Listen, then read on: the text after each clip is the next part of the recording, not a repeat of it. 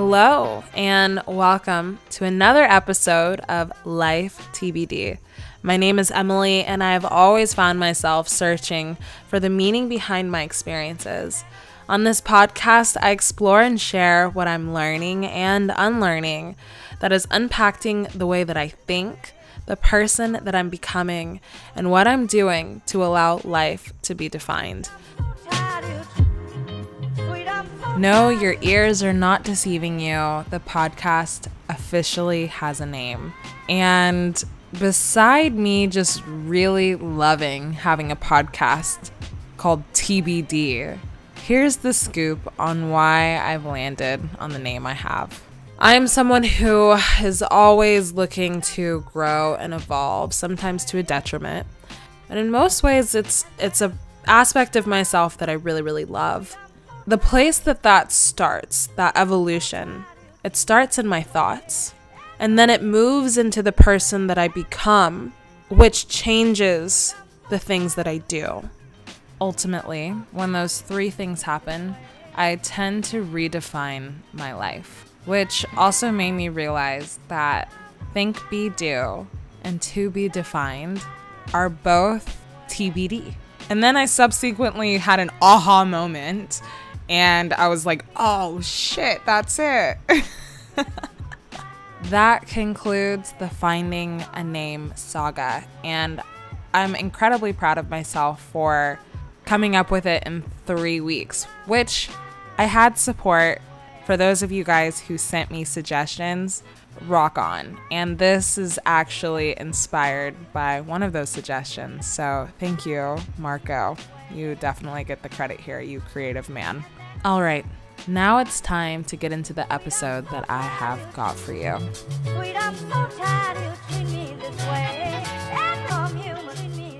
This episode speaks a lot to fear, and even more so, it speaks to experiencing and feeling fear and doing it anyway, doing the thing that makes me scared. For whatever reason this year, I have found myself asking, what is my vision? What life do I see for myself? And then I find myself asking, what's stopping me from living that life? It's interesting because the last 10 months have been incredibly insane. I changed everything last July. I moved across the country. It was a huge risk. I wasn't sure if I could do it. I instead had to lean into this huge decision that made me so scared. And I remember the first day that I got here, and it was very different than when I vacationed here in LA. Instead, I looked around and I was like, oh my God, this is real. I'm really doing this. And that scared the shit out of me.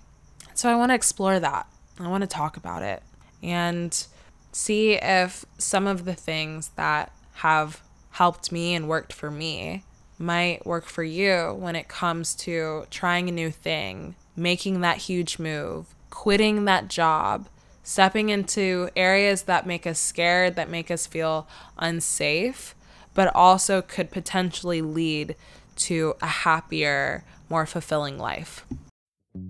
My quote today is from Eleanor Roosevelt, the First Lady of the United States in the 1930s, who was often seen as fearless, as unfiltered, and prided herself on portraying as honest of an experience as a human being as she possibly could as a woman in the 1930s, especially a woman in the public eye in which she was constantly ridiculed. The Roosevelts had quite a strong viewpoint when it came to fear. Teddy Roosevelt, the president himself, has a well-known quote that goes by, "Nothing to fear but fear itself." Eleanor Roosevelt has a quote that really stands out to me. "You gain strength, courage, and confidence by every experience in which you really stop to look fear in the face. You are able to say to yourself, I have lived through this horror and I can take the next thing that comes along. You must do the thing you think you cannot do." I found it incredibly interesting that 1 in 3 Americans have a severe fear of failure to the point that it prevents them from trying anything new or starting any new hobbies. And it made me reflect a lot on my own relationship with fear of failure. What it was that stopped me from moving to California in the first place, and why I waited until I was 29 years old. Because I really have always wanted to live in California since I was a teenager. And people are like, why? Why California? I really don't know. Other than I have always gravitated to the thought process and the lifestyle that tends to exist on the West Coast. And for my entire life, people have asked me where I'm from and are then shocked to find out that I've been born and raised in Atlanta, probably because I look like I would be from California and I sound like I could potentially be from California. I've always wanted to be on this coast. Yet I waited and I waited and I waited and I let all these different little fears and excuses get in the way of doing just that. One of them was Atlanta is a sense of safety. It's a sense of home for me. I have everyone that I've ever known there. I mean, that's what happens when you live in one area of the country, let alone world, your entire life. You build a community, whether you mean to or not. And I definitely did. I met a lot of people during different chapters of my life, and a good number of them stuck around to where I feel like I have chosen family in Atlanta, which is something I really, really cherish. And then not only that, but I also have my dad, who was a huge barrier to me moving across the country. We have a very unique bond, and deciding to leave him across the country and instead choose what I've always desired was incredibly difficult.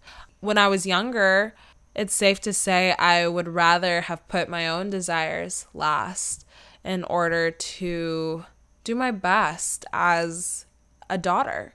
I also felt like I needed a lot of money. I mean, like all things, I think money is a really easy fallback excuse. Like, oh, I just don't have enough money to do that. When I have enough money, I'll do it. And then that just gets said for years and years and years and years. I don't know, either you get enough money or you don't. And I call BS, because for me, it was BS. Most of all, I was really afraid of what it would mean if I came all the way out here and did not find success, did not make it work, and had to return home. I was really afraid of having to admit to that. Maybe my own sense of pride, not wanting to be a failure, a quote unquote failure, perhaps people's judgment. I didn't want people to be right. That was also a thing. I didn't want people to be right about this decision. And so it definitely made me wait to do it for 15 years. When I finally did it, it's actually really funny how it went down to me, because it just felt like this insane manifestation. I knew by last April that I was going to move out here. I just knew I was going to figure out a way and I was going to make it work, but I had no idea how. It absolutely overwhelmed me to think about it, but I was like, I'm determined. I said I was going to move by the end of my lease, and I'm going to fucking do that. So by April, I had about 4 months to figure it out. In June, I get an opportunity from someone I know who happens to have a vacant property for a month in July. And I was just like, fuck it. Okay, that's it. If I was asking for support, and if I was asking for a manifestation here and this thing that I want, like, this is it. And if I say no to this opportunity, then I don't think the universe is going to believe me when I say I really want to move here. And so I took it. I took this opportunity. I packed up all of my stuff. I sold all of my furniture. I moved any of the little things I had to my dad's tiny little place in the middle of nowhere, Georgia. I grabbed my friend and moved across the country and didn't look back. I didn't have a guaranteed long-term living situation. I didn't know what I was going to do for work. I didn't know people like that out here. It was incredibly scary. I always wanted a fresh beginning where I moved someplace where I didn't know anyone. And I did that. I created that. And it scared me every single day. To be honest, it still really scares me fairly often that I did this.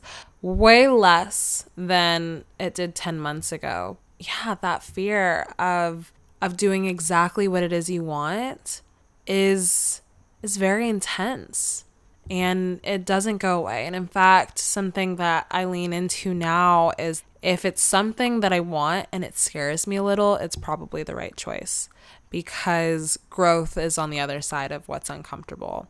If what I want makes me a little uncomfortable, then I'm looking to grow.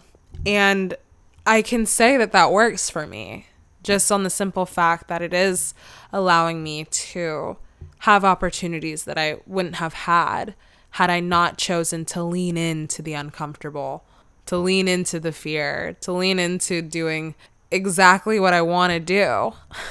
I think back to who I was in my early 20s, and I think back to how I couldn't do this back then, how my mindset was fully not believing that this was a possible life for me at that stage.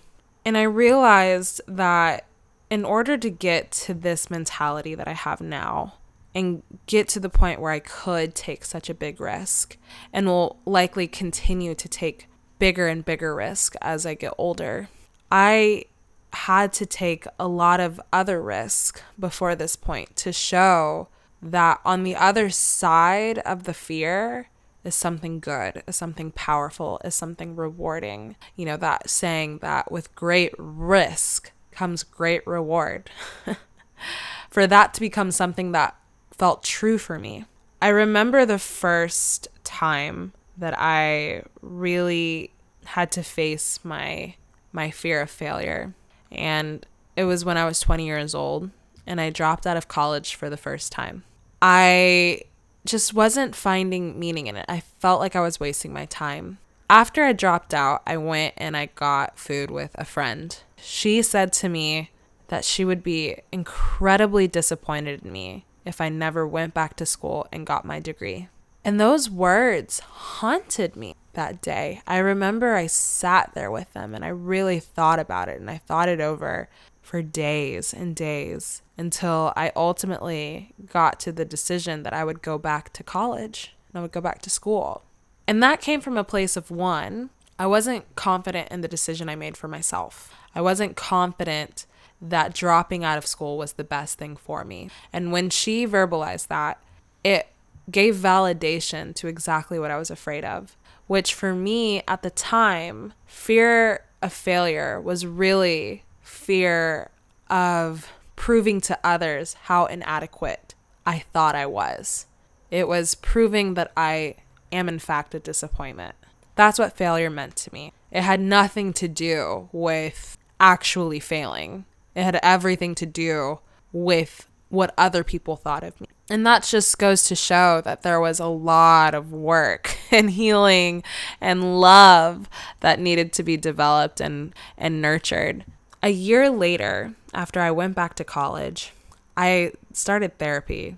I went to the school therapist. And through those sessions, I managed to get back to a place of I am dropping out of school.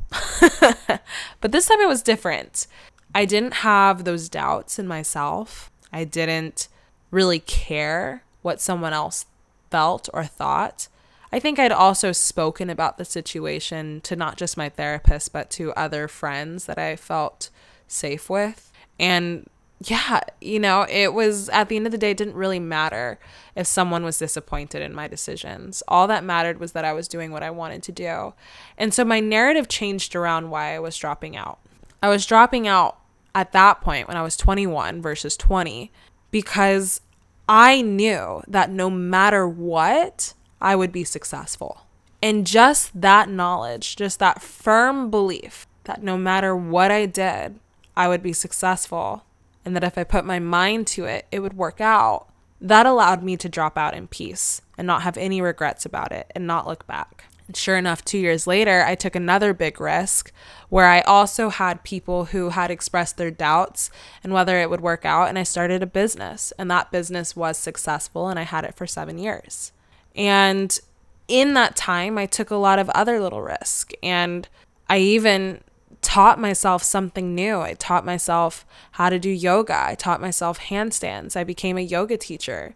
I took many, many risks and was always rewarded every time I stepped into doing something that I felt called to do and something that I wanted to do despite what other people thought of me. So over the course of my 20s, I began to unprogram, without meaning to, this original fear of failure that I had, this original definition of failure. And it stopped being about what other people thought of my decisions and what other people projected the outcome of my decisions to be. Projected or predicted, I'm not quite sure which is the right word.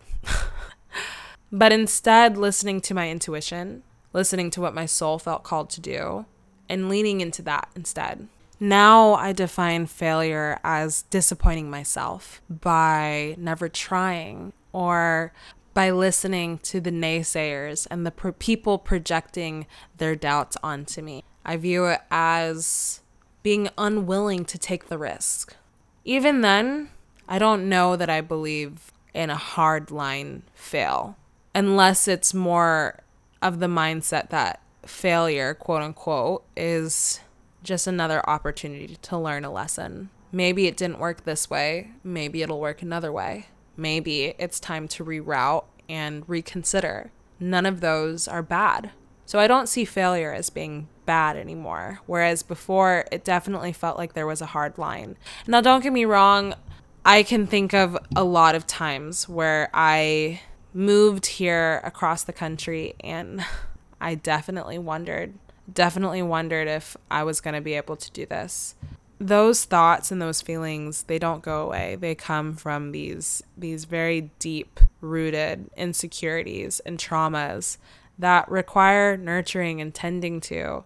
I'm not just this 110% healed version of who I was when I was 20. However, I am a version of myself that has self-awareness, that has grown, that sees life a little differently because of that growth. And I'm very grateful for the times that I've made mistakes. I'm very grateful for the times that I've made the wrong decision, because those are the times that I've learned the most about myself, whether it's in a relationship or in a work environment or in a hobby or at my home or on a trip and traveling or anything. Any time that I have made a mistake has usually led to some really amazing lessons that I was always really grateful to learn.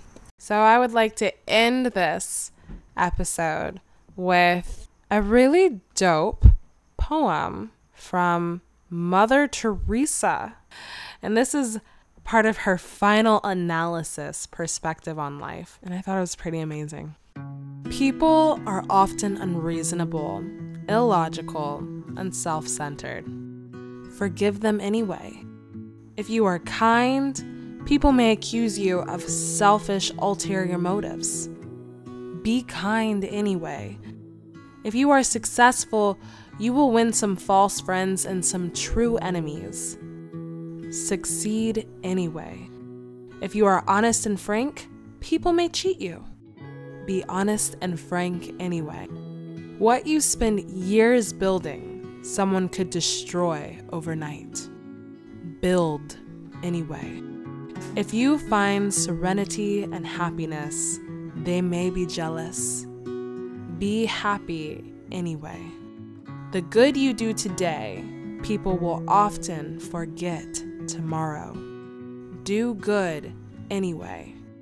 Give the world the best you have, and it may never be enough. Give the best you've got anyway. You see, in the final analysis, it is between you and God. It was never between you and them anyway. Ooh, Mother Teresa, you did it again. Thank you for coming to another episode Or did you come to the episode or did you tune in? You tuned in. Thank you for tuning in to another episode of Life to be Defined, or TD. I appreciate the feedback that you guys have been giving me. I have loved the hype and the encouragement, and I've also loved the honesty and the quality of the feedback I have received. And so keep it coming. And if you want to take it up a notch, leave a review, but like make it 5 stars. Let's be real. Make it a 5-star review. Oh, I have Alexa talking right now. 1 second. Alexa. No, stop, please. Don't forget, be nice to your Alexas. Anyway, you get the gist. Give me a review or a star or a follow and a subscribe or all of the above. Talk soon.